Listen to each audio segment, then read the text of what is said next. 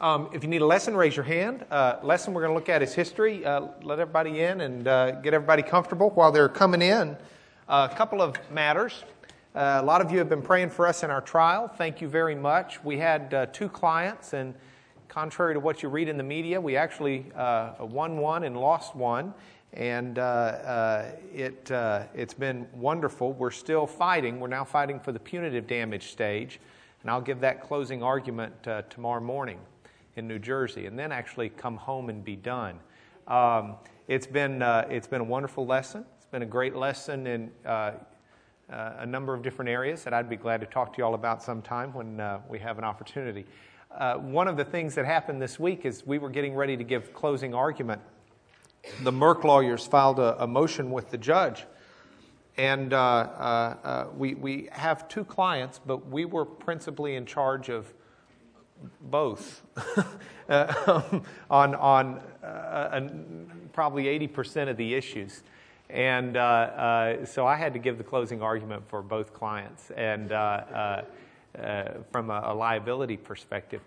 And the Merck lawyers filed a motion with the court asking the court not to allow me to do certain things. Evidently, they'd read a lot of my transcripts in the past, and they thought some things were out of order. And so the judge is looking at it. The judge says, well, I don't really see anything wrong with most of this stuff. And I said, well, Judge, if it makes you feel any better, some of it I'm not going to do anyway. And the judge said, well, like, what are you not going to do? I said, well, one of the things they asked me not to do is to quote Scripture. And I said, I won't quote Scripture. We'll try and keep the court as pagan as we can. I said, but and the judge says, well, I don't think there's anything really wrong with you quoting Scripture. I said, I don't either, but I said, I don't anticipate doing it. At least if I do, I'll, not give credit to God for it. I'll just say it. I said, but I couldn't help but read the case that they had, because they cited a case here, and I had problems with the case. And she said, what do you mean? And the way the law is written, judges in America on the trial level, they administer the law. But there are appellate judges who write opinions of what the law is. And so you can go to the bookshelves and read these opinions, and the lower trial judges have to follow the law as written by the appellate judges. So I said, I read this opinion that that the bad guys are telling you to follow. And the opinion calls down a lawyer for something the lawyer said in closing argument. And what the lawyer had said is he had told the jury, how would you feel if it had been you? And that's called the golden rule violation in law, in a trial. And we have the same rule here, and so it's a rule I knew and I wouldn't have violated. But you're not allowed to say to a jury, how would you feel if it had been you? Because that's asking the juror to... The golden rule is to do unto others as you'd have them do unto you. And so the argument is that you can't put the jurors in the shoes of the victim, okay? So I said, Judge, I read this opinion. And the judge says, well, don't y'all have that same rule in Texas? I said, yes, and I'm not arguing about the rule. I just thought it interesting, your appellate judges, because there are 3 judges that wrote the opinion, all said... This is based upon the Old Testament teaching, do unto others as you'd have them do unto you. I said, I just would like the court to know that's actually in the New Testament. Maybe if y'all would let lawyers quote Scripture, your appellate judges could get it right. So the judge laughed. 2 other matters. Debbie Riddle, in a week or 2, we don't have class next week because it's Easter. In a couple of weeks, we'll start putting together some information. Save your money up. I think we're going to try and do another Israel trip around Sukkot again this year, which is October-ish. So as a class, if y'all want to go, start saving money and see if it's something that might be prayerful about it, see if it might work for you. If you've got birthdays or holidays coming up, then tell everybody, hey, put money into a kitty, because that would be a good treat for a trip. Next thing, I got handed this on the way in by Ellen, and then I got handed a note from someone else. Please comment on the newly publicized Gospel of Judas. Have y'all heard about the Gospel of Judas? This casts Judas as a hero, saying he was doing good things for Jesus. Of course, Dr. Bob said if that was legitimate. Why did he go hang himself? But I thought that was pretty insightful. I will say this. This class, perhaps more so right now than any other group assembled in a class, in Houston, Texas at least, is able to understand the gospel of Judas. Let me tell you why. You have in your biblical church history literacy training, you have the tools it takes to understand what this is. If you were here, was anybody here for our Gnostic classes? We spent 2 weeks on Gnosticism. I said it was a huge problem from the second century, around 100, late first century, the 90s, up through about 300 or 400 AD. It was a major heresy within the church. And we talked about Irenaeus, who wrote against Gnosticism. And one of our classes really focused on him. And I'd urge you to either get those lessons out, or if you didn't keep them, email us and we'll get you another copy. Because what the Gnostics taught, if you recall, was this idea that, and each one of them had, there were like hundreds of kinds of branches of Gnosticism, but each one basically said material, physical, matter things are evil. The spiritual, what you can know, knowledge. Remember all of this? That's the good stuff, the spiritual stuff. And Jesus, so for example, in one kind of Gnosticism, was the spirit that flew down in the dove on the man Jesus at the baptism. And then right before the crucifixion, he left and watched it from a nearby hill. Okay? Because the good Christ that would teach us how to get home to our ethereal, eons away God was spirit only. All right? Or another branch of Gnosticism said, we're all enslaved within these bodies, and when we die, our souls are released. And there are secret passwords to make it through all of the different ruling deities as we get home to God. And if you come to me, I've got the secret knowledge, and I'll tell you all the secrets. Sometimes it costs, but hey, what are you going to do with your money anyway? All right, so this was crass commercialism mixed in with some mysticism. And who doesn't want to be on the cutting edge and know the true secrets of Jesus?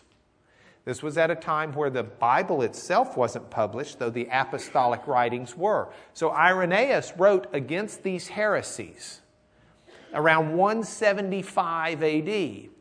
And while we looked at what he had to say on Gnosticism in general, and we looked at what he had to say on Marcion, for example, and on Valentinius, which were principal schools of Gnosticism, we studied those in this class. I did not tell you that he also wrote about the Gospel of Judas. In the Gospel of Judas, he doesn't go into any great detail. He just says there's also another heretical writing out there called the Gospel of Judas, which we know is fake. We know it was written by these Gnostic groups, and it's got no trustworthiness at all. Another writing from Irenaeus is one proof of the apostolic preaching, where he actually goes through and says, here's how we know this is what the apostles were teaching. Okay? Now, the Gospel of Judas was unknown except for that reference in Irenaeus until the 1970s, when a copy was found in Egypt. In the southern part of Egypt, in the dry desert climate, a lot of Gnostic communities formed. And there were Gnostic communities all over the known world, but down there, when they would do their writings, because of the climate, a lot of those writings survived. So a lot of the Gnostic writings we have actually come out of Egypt. And in the 1970s, this Gospel of Judas came to light. And scholars have known about it since, but a new translation's coming out. And that's why it's hit the media all of a sudden. It sounds really new.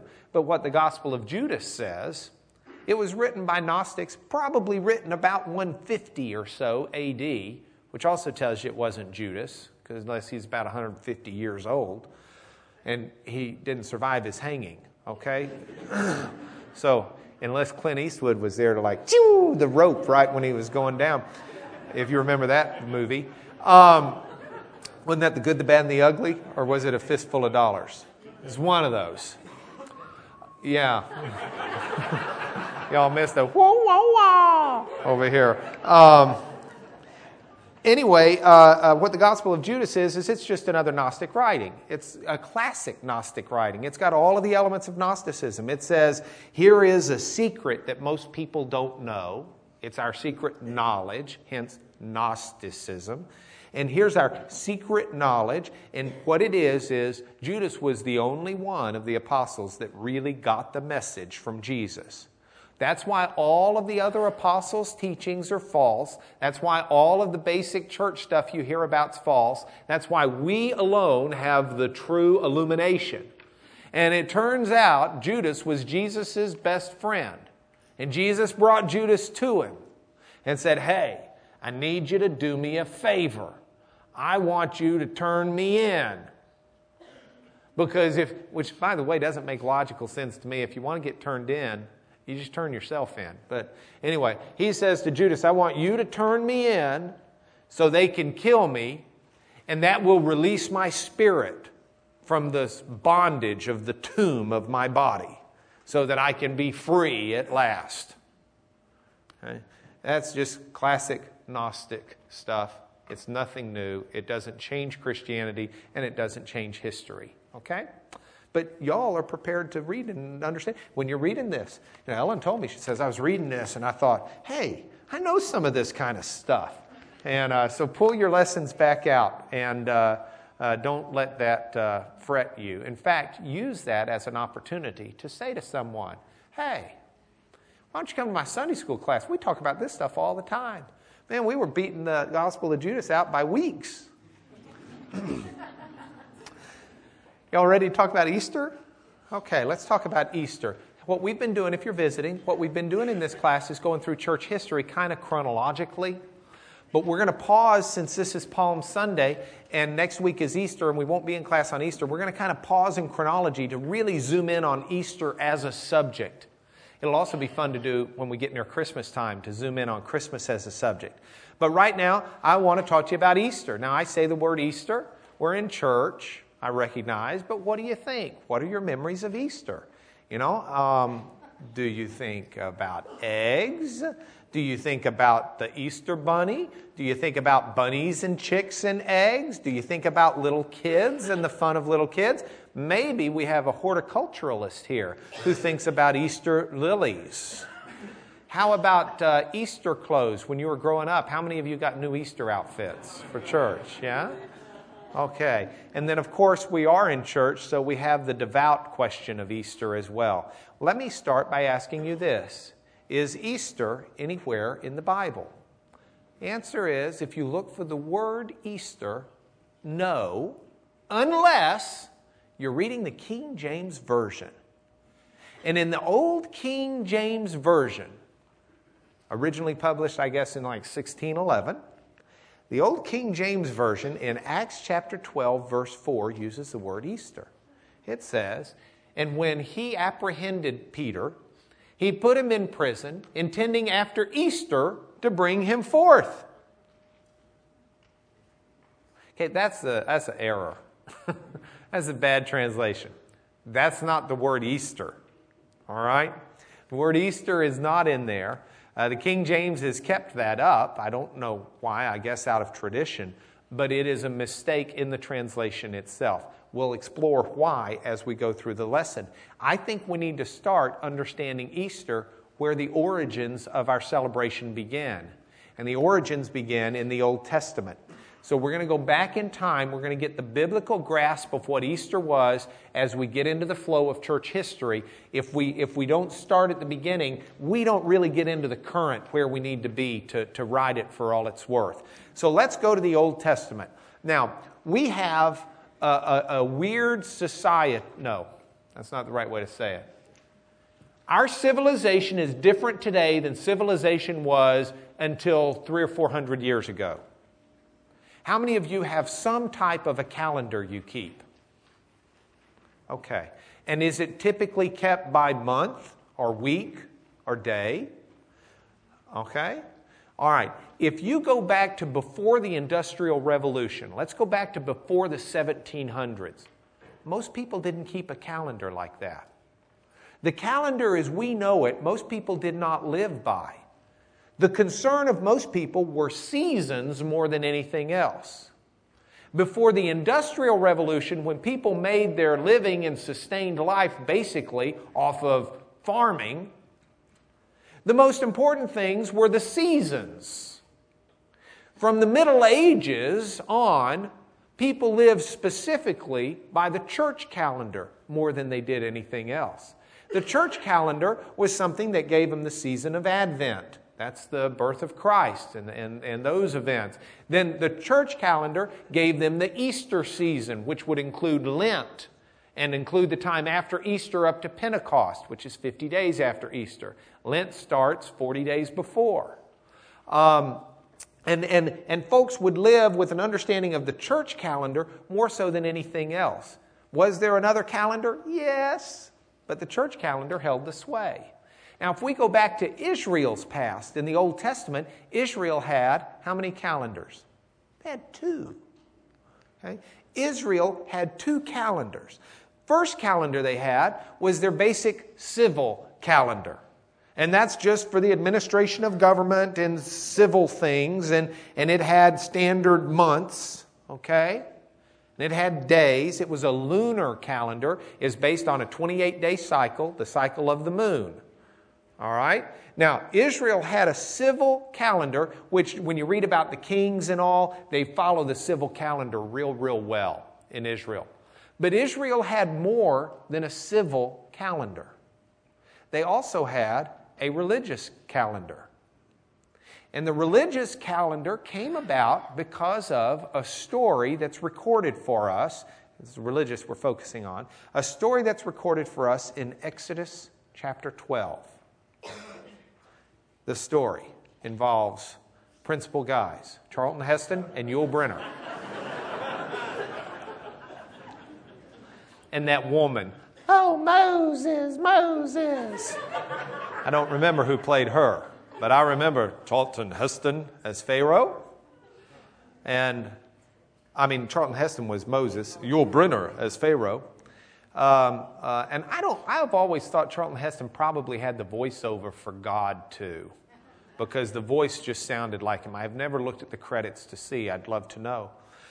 But in Exodus chapter 12, Moses has gone to see Pharaoh a couple of times, and Pharaoh's just not being real good about letting the people go.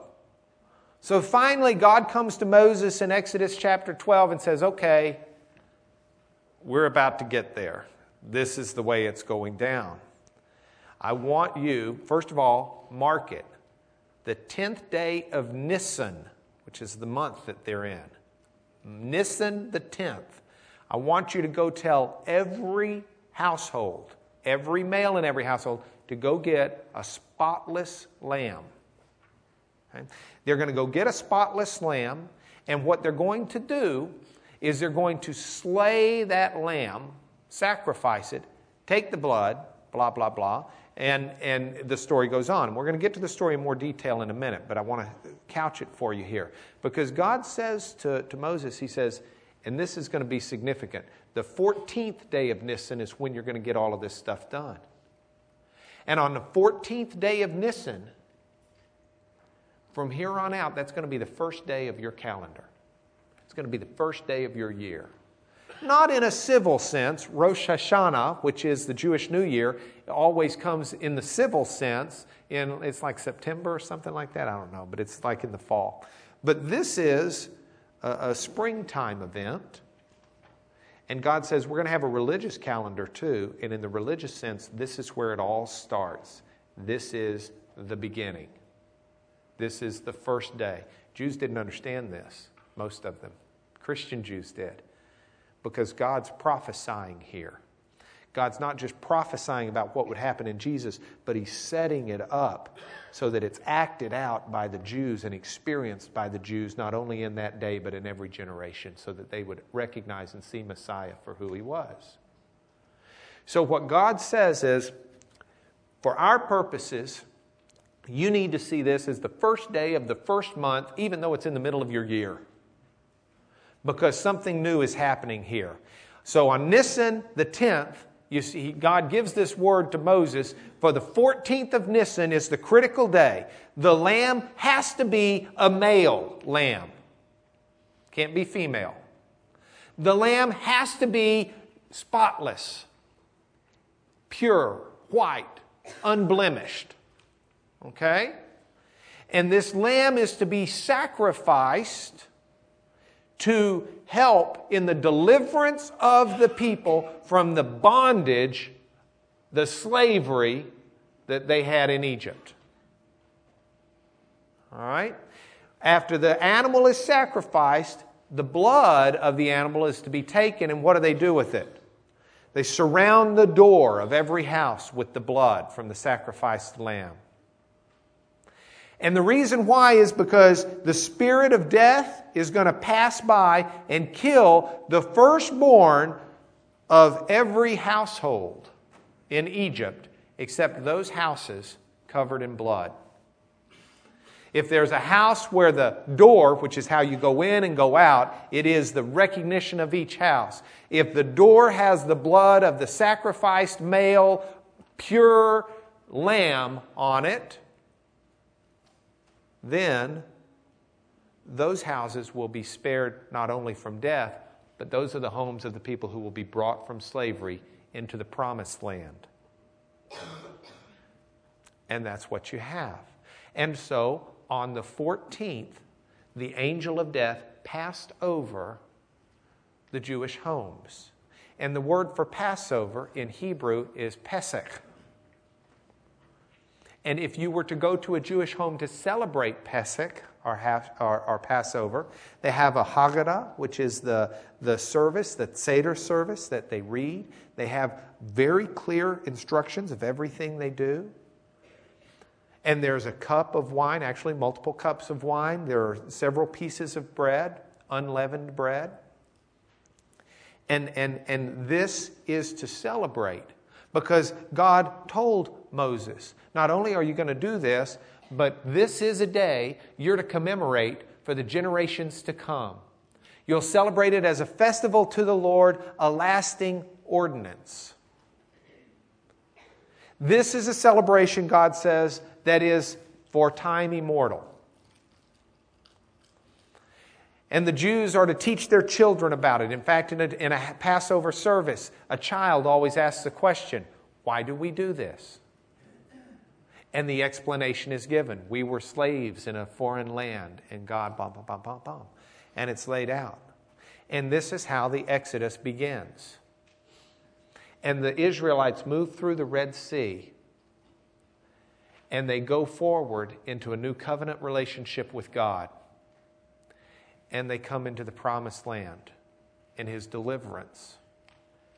Now, the Passover was to be celebrated and was celebrated by devout Jews easily through the time of Christ. It's not to say the Jews during generations and maybe even longer didn't lose track and lost track of the law and what they were supposed to be doing. We know that that did happen, and we know that the law would be rediscovered and the Jews would come back to conviction of what God wanted them to do. But in the time of Christ, this is still happening.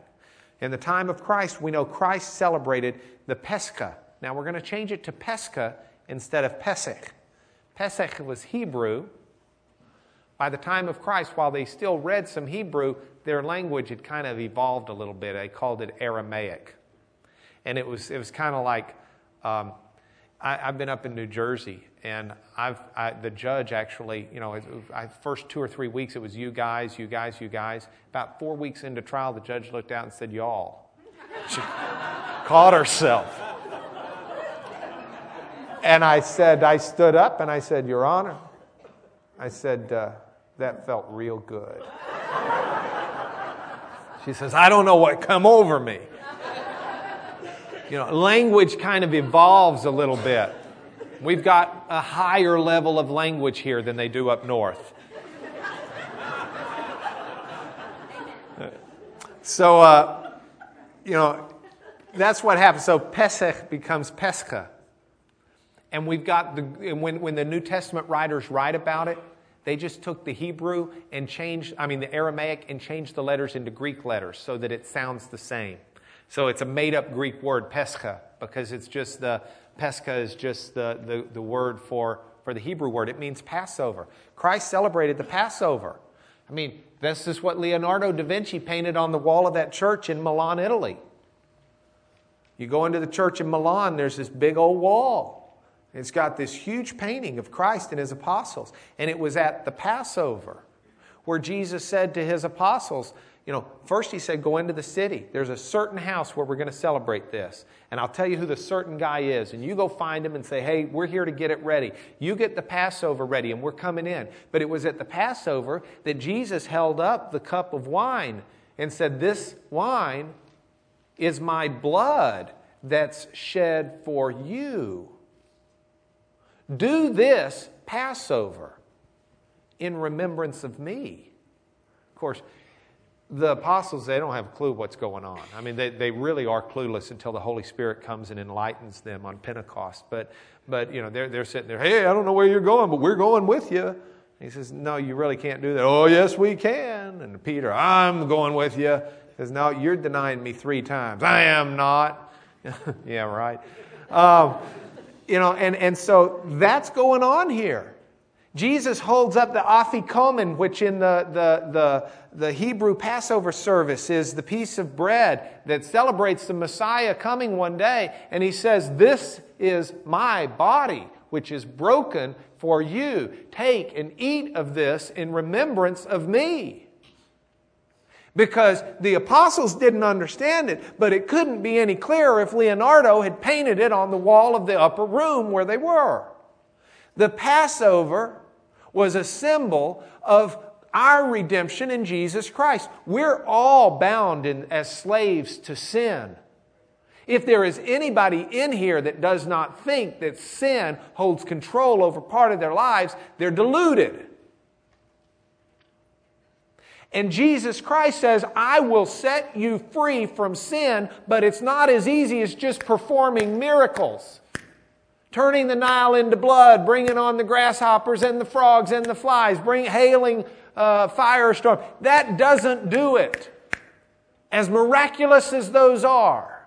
You want freedom from your sin and its bondage and slavery over you, it's going to take the sacrifice of an unblemished male lamb.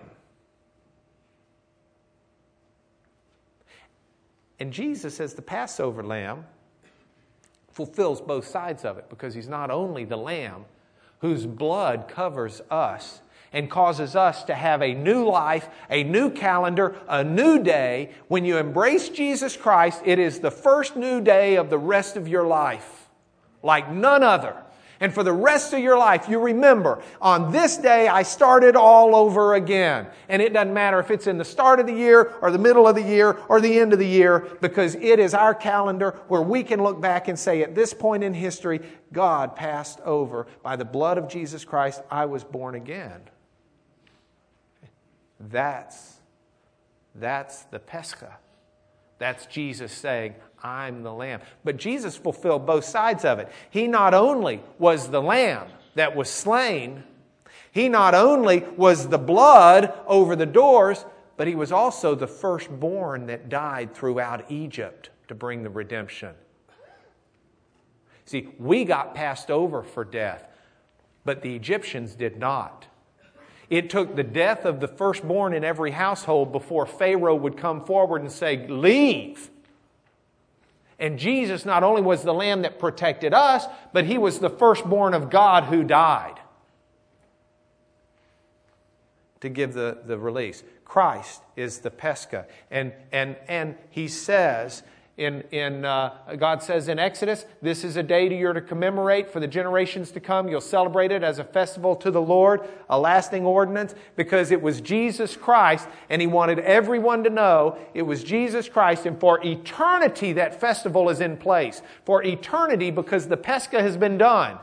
And we as the children of God have been liberated from sin when we embrace that Pescha, the sacrifice, the Passover. We've been liberated, and we're brought through the waters of baptism as a symbol into the promised land where we dwell forever. But with Jesus Christ, the Pescha story did not end with the death of the Lamb.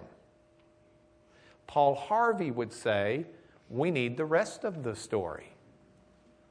Because the Lamb not only was slain, but the Lamb that was slain was Messiah, God. And God goes in death, but He breaks the chains of death because death cannot hold God. And the tomb on Easter morning was empty because Jesus Christ, our Lord and God, our Savior, was risen. He's risen indeed. Now, the Pesach is the Passover. And if we were to go in other languages outside of English and say, in French, I can't pronounce French worth anything, but the Easter is not called Easter outside of English, except to the extent our languages started pervading the world with our economic and military dominance and cultural dominance in a lot of ways.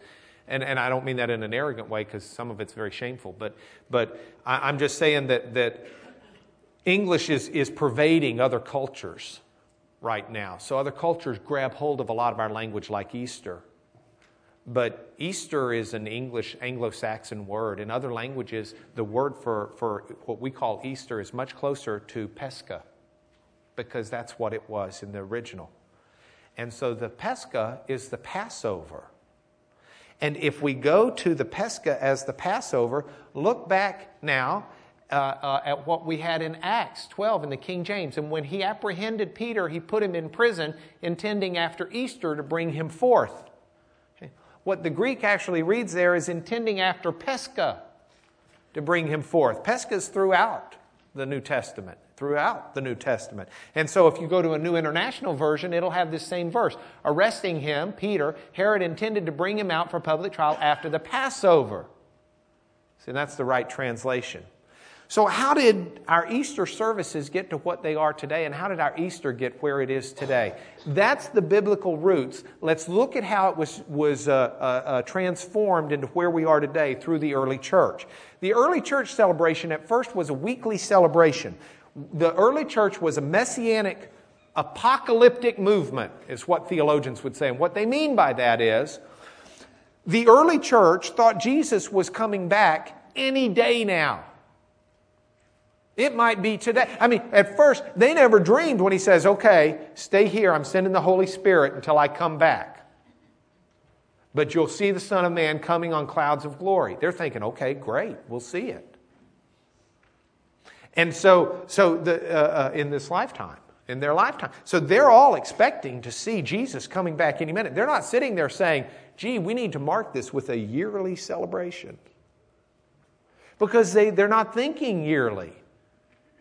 They were probably stunned if you had laid a wager down and said, how long do you think till Messiah comes back? I'll bet you the odds are, man, I've been in Atlantic City too long. Now I'm talking about gambling on the Word of God. The odds on this one are 3-1. If you had asked someone, they would have said, I think He's coming back I think it's this week. No, I don't think it's this week. I think it's going to be this month, though. But so what the church did in celebration of Jesus and in recognition and homage to Jesus is celebrated on a weekly basis. And every Sunday was the Lord's Day. Now, Sunday, Justin would tell us, from the Latin, is got dies solis. Dies means day in Latin. Solis is sun. S-U-N. Not like I have a kid, but like, oh, gee, the sun. Okay? Sunday, a day named after the god Jupiter, I might add. Sunday is what we call it, because we've inherited this Roman vocabulary, this Latin vocabulary, but the New Testament church called it the first day of the week. Okay? And so we could go to Acts 20, verse 7. On the first day of the week, we came together to break bread. Or Paul says in 1 Corinthians 16:2, on the first day of every week, each one of you should set aside a sum of money in keeping with his income and get it all together so that when I come, you can give it to me and I can take it in Mass and give it to the church in Jerusalem. See, on the first day of the week. And so the church originally has a weekly celebration with the first day of each week. By the time we get to the book of Revelation, which is 95 AD, 35 years or so after Paul's through writing. It's now being called by John the Lord's Day. Because John writes in Revelation 1:10, on the Lord's Day I was in the Spirit. So these are where these words come from. First day of the week, the Lord's Day. And this is where the early church was celebrating. By the time you get into the 100s, there's a writing called the Epistle of Barnabas that we'll look at in a few weeks probably. The Epistle of Barnabas, which is written somewhere around 100 to 130 A.D., calls it the 8th day, because you got 7 days of the week. And they wanted to emphasize it's the 8th day, the beginning of another world. Because after Jesus Christ was resurrected, a whole new world began. And they recognized it even then in the early church. So the early church has first a weekly celebration. But as the church starts to get a longer time perspective, and weeks go by and months go by and years go by and the Messiah has not come, you've got an early church of Jews who are still participating in some Jewish ceremonies, but understanding the Passover, the Pascha. They're understanding it as a Christian ceremony, and it's starting to occur to them what all was going on. And you see this weekly celebration start to turn into an annual celebration. And we don't really read about it in the Bible, but it makes really good sense, and it's about the only logical conclusion you can come through as you read through the early history of it. Peter talks about how the church, toward the end of Peter's life, he wrote 2 Peter in the 60s, mid-60s AD. And he writes, and he says, don't forget, the Lord's not slow in His promise. That's not why He hadn't come yet. He's patient. He wants everyone to come to a knowledge of God. And the day of the Lord is still coming, and when it comes, it's going to come like a thief. So Peter's saying, don't quit thinking God's coming back, but recognize it may not be as quick as you thought. That's when he says, a day with God's like 1,000 years. So, get comfortable, but don't get lazy. He may come back tomorrow, but don't think He's just slow. So this is what happens with the church. Paul writes in 1 Corinthians, Christ, our Passover, he uses the word Pascha, lamb, has been sacrificed. Therefore, let us keep the festival. But don't keep the festival just the way the Jews are. You keep it with sincerity and truth. Christ is our Pascha. You don't go buy you a Passover lamb and get Him slain anymore. We in the church have ours. It's Jesus Christ. And this is the way the early church celebrated. So what's first is a weekly service that's on Sunday or the first day of the week grows into a Pascha service on the 14th of Nisan. Okay? Now, do you know what this is up here? This is the roots of a huge problem in the church. Ooh, we got a cruise. All right, we're not going to spend a lot of time on this problem, but I want to show it to you because it just shows you how messed up churches can be sometimes and what they fuss about. Right there is the start of a huge church controversy. Do you know why? This is called mega problem. It's not just a minor thing. This is a mega problem. Right here. Weekly celebration. You celebrate the resurrection of Jesus Christ on a Sunday. That's the day He was resurrected, right? 14th of Nisan, that's that Jewish holiday, Passover. It's done by the moon cycle. It falls on a Sunday about once every 7 years. So, churches who celebrate Easter on the 14th of Nisan as Pascha, whoa, they're celebrating the resurrection of Jesus on a different day than the Lord's Day. So, part of the church, in fact, did I do this right? Which way would be east? That would be east. Yes, I did this right. I was lucky. I didn't plan on it. The Eastern Church, which is this side of the screen, okay? The Eastern Church celebrates Easter on the 14th of Nisan because it's Pascha. I should quit saying Easter. They don't have that word. It's Pascha. They're going to celebrate the Passover on the Passover. They're going to celebrate the resurrection and Easter and the Pascha on the Resurrection Day. Okay? Meanwhile, the Western Church, which includes Rome and Alexandria, Egypt, and maybe even some of Palestine, the Western Church is saying, oh, that's horrible. You let the Jews conquer the church when the church was supposed to conquer the Jews. Jesus was risen on the Lord's Day. It's His day. We call it His day, and we celebrate Easter on the first Sunday after Nisan. 14th. 14 in Latin is quattro desa something. Right? Quattro desa, quattro 4, desa is 10. Okay, Justin, don't laugh loud. So, I can tell you this.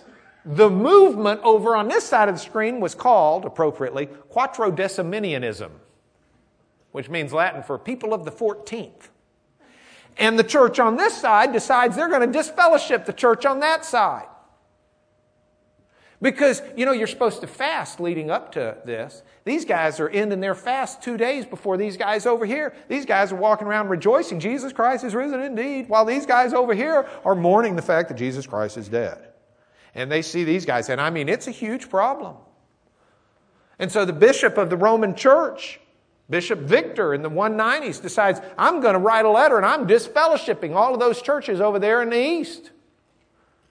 And I'm going to get all the churches with me. And we're just going to kick them out because they can't get Easter right.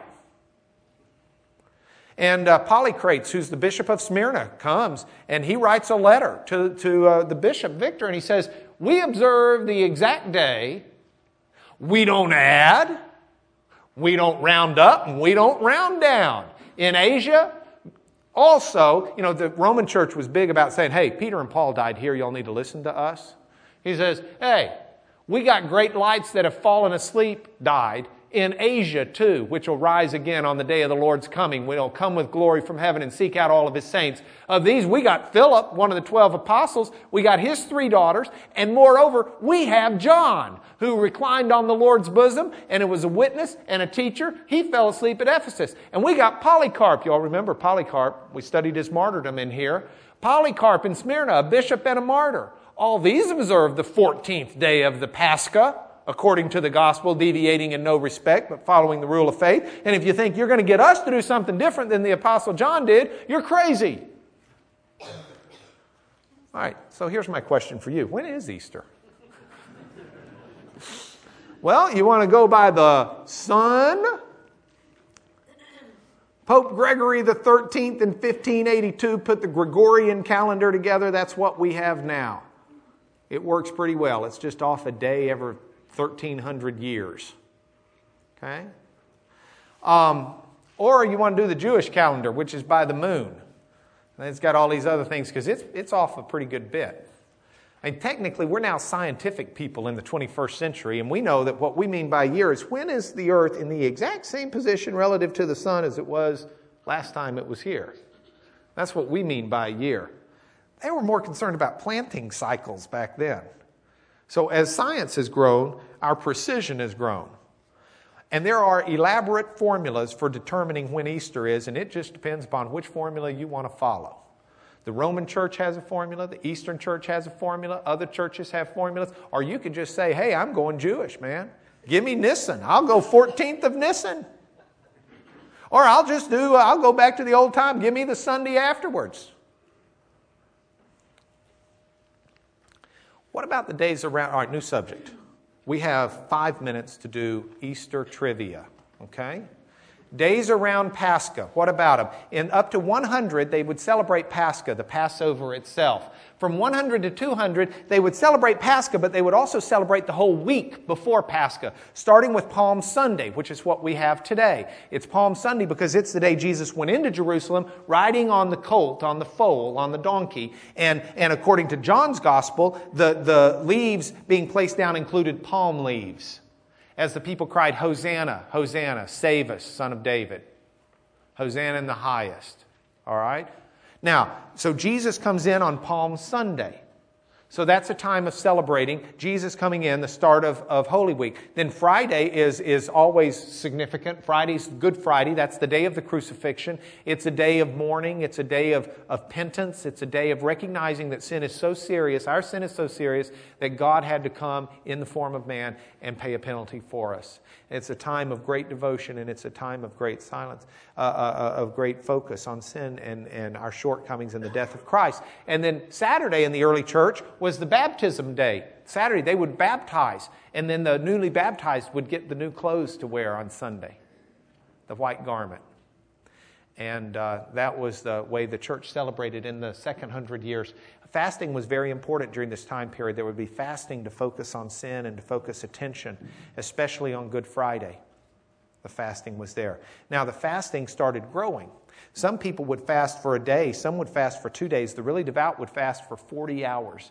40 being significant because that was the same, 40 was the number that Jesus was in the wilderness, right? Except he was actually there 40 days. And then they thought, well, why don't we fast for 40 days? So they started fasting for 40 days. Now, it wouldn't be a complete fast because you'd have trouble making it, but it was still a term to fast. And what they would do is they would fast 40 days. You'd get a light meal at night. But that light meal couldn't include any meat, couldn't include fish, could not include dairy products or any eggs or things like that come from animals. And that would be a 40-day fast as you prepared your hearts and your minds and really focused during that time on how serious sin is and how detestable to God it is.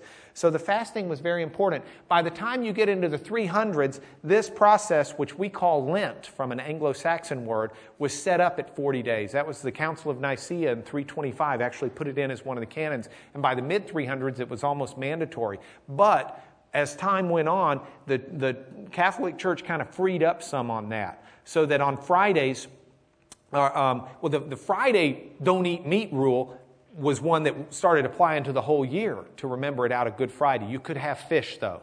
And as I mentioned last week, that's why in 1962, McDonald's added the Filet-O-Fish sandwich because their sales would flag so significantly on Fridays. But also from 1962 to 65, more trivia here, this is kind of rambling, sorry. That's when the Second Vatican Council said, okay, it's not as mandatory now, you can kind of lighten up some on this.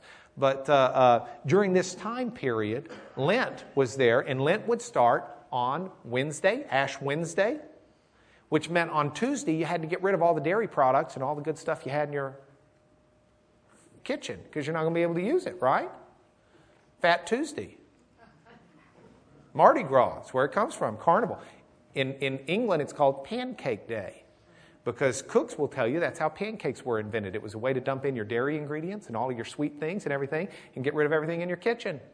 So that's called Pancake Day in England. Okay, that's things you learn. Now, here's my question for you. Okay, we got 2 minutes.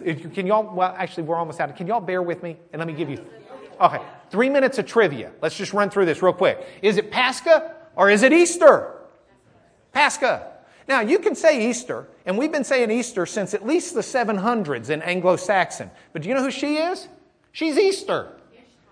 Yeah. Easter. She's the Anglo-Saxon, she also went by Ostara or Esther, but she was the Anglo-Saxon goddess of springtime. Also associated with rabbits because they're pretty fertile. And spring is when things fertile start coming out. So we get the word from that. Now, they're not saying, oh, great, now we're celebrating a pagan holiday. We got to get rid of Easter. No, the only reason we even know that that was the pagan holiday that was then is because a writer of church history named Bede the Venerable, also known as Bede the Obscure, in the 700s wrote this up. Okay? Other than that, I mean, it's the church who saved knowledge of the pagan tradition.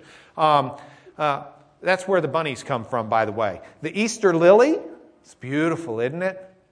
Brought to the United States in 1882 from Japan. Doesn't have a thing to do with Easter, except it really looks pretty, and people have figured out all these ways that it kind of relates to lilies. And Jesus was considered the lily of the fields, how they grow. And so it's something that a lily is easily associated with Christ and his passion. The bunny rabbit, again, that comes, I don't know where we hide eggs from. Eggs themselves have been associated with Christ for a long time. So that's a fitting thing because the shell on the outside breaks through and new life comes out. And so we've got good historic origins for that. The Easter clothes, because of the baptism. There's an old Irish saying that dates back into within 400 or 500 years after the church started. For Christmas, food and drink. For Easter, new clothes. An old Irish saying. Here are your points for home. Christ, our Passover lamb, was slain on our behalf to free us from sin's bondage. And we embrace him in a new life.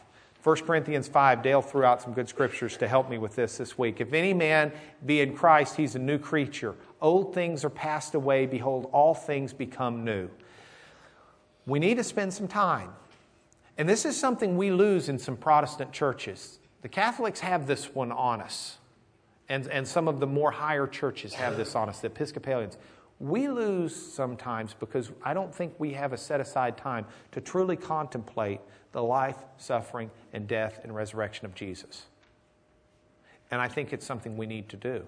I think it's something we lose on when we don't, because we honor him as Savior and Lord. And when we do this, we're not just doing it because of what it means today. We've got a promised land that he's taken us to. You see, this is our hope. This is our confidence. This is why when life stinks, we can get up and smile anyway. This is why when stuff goes wrong, we can have joy in our heart. Okay? Now, lovingly, don't smash anybody over the head. Use your Easter trivia this week. Find people at work. Find people at play. Find people in the grocery store. Ask them, hey, you know where the word Easter comes from? Or, hey, how's your pesca? Whatever you want to do. Use it. It's a wonderful way to engage people in a little sharing time. Pray with me. Lord, thank you so much for giving us the Passover lamb. I bless all of the people in this room, Lord, through Jesus Christ. And it is my prayer that the blood of the lamb will be over not just them, but over their homes, that all in the households of my friends and family here will be saved, will understand what it is to embrace the Pescha, the sacrifice, the Lamb, Jesus Christ, who is slain, time immortal, who sits at your right hand, who welcomes us home. We love and adore you. We grieve the fact that our sin cost you so much. We grieve the fact that we still relish in it so often, because our heart and our devotion is towards you, Father. Through Jesus we pray, amen.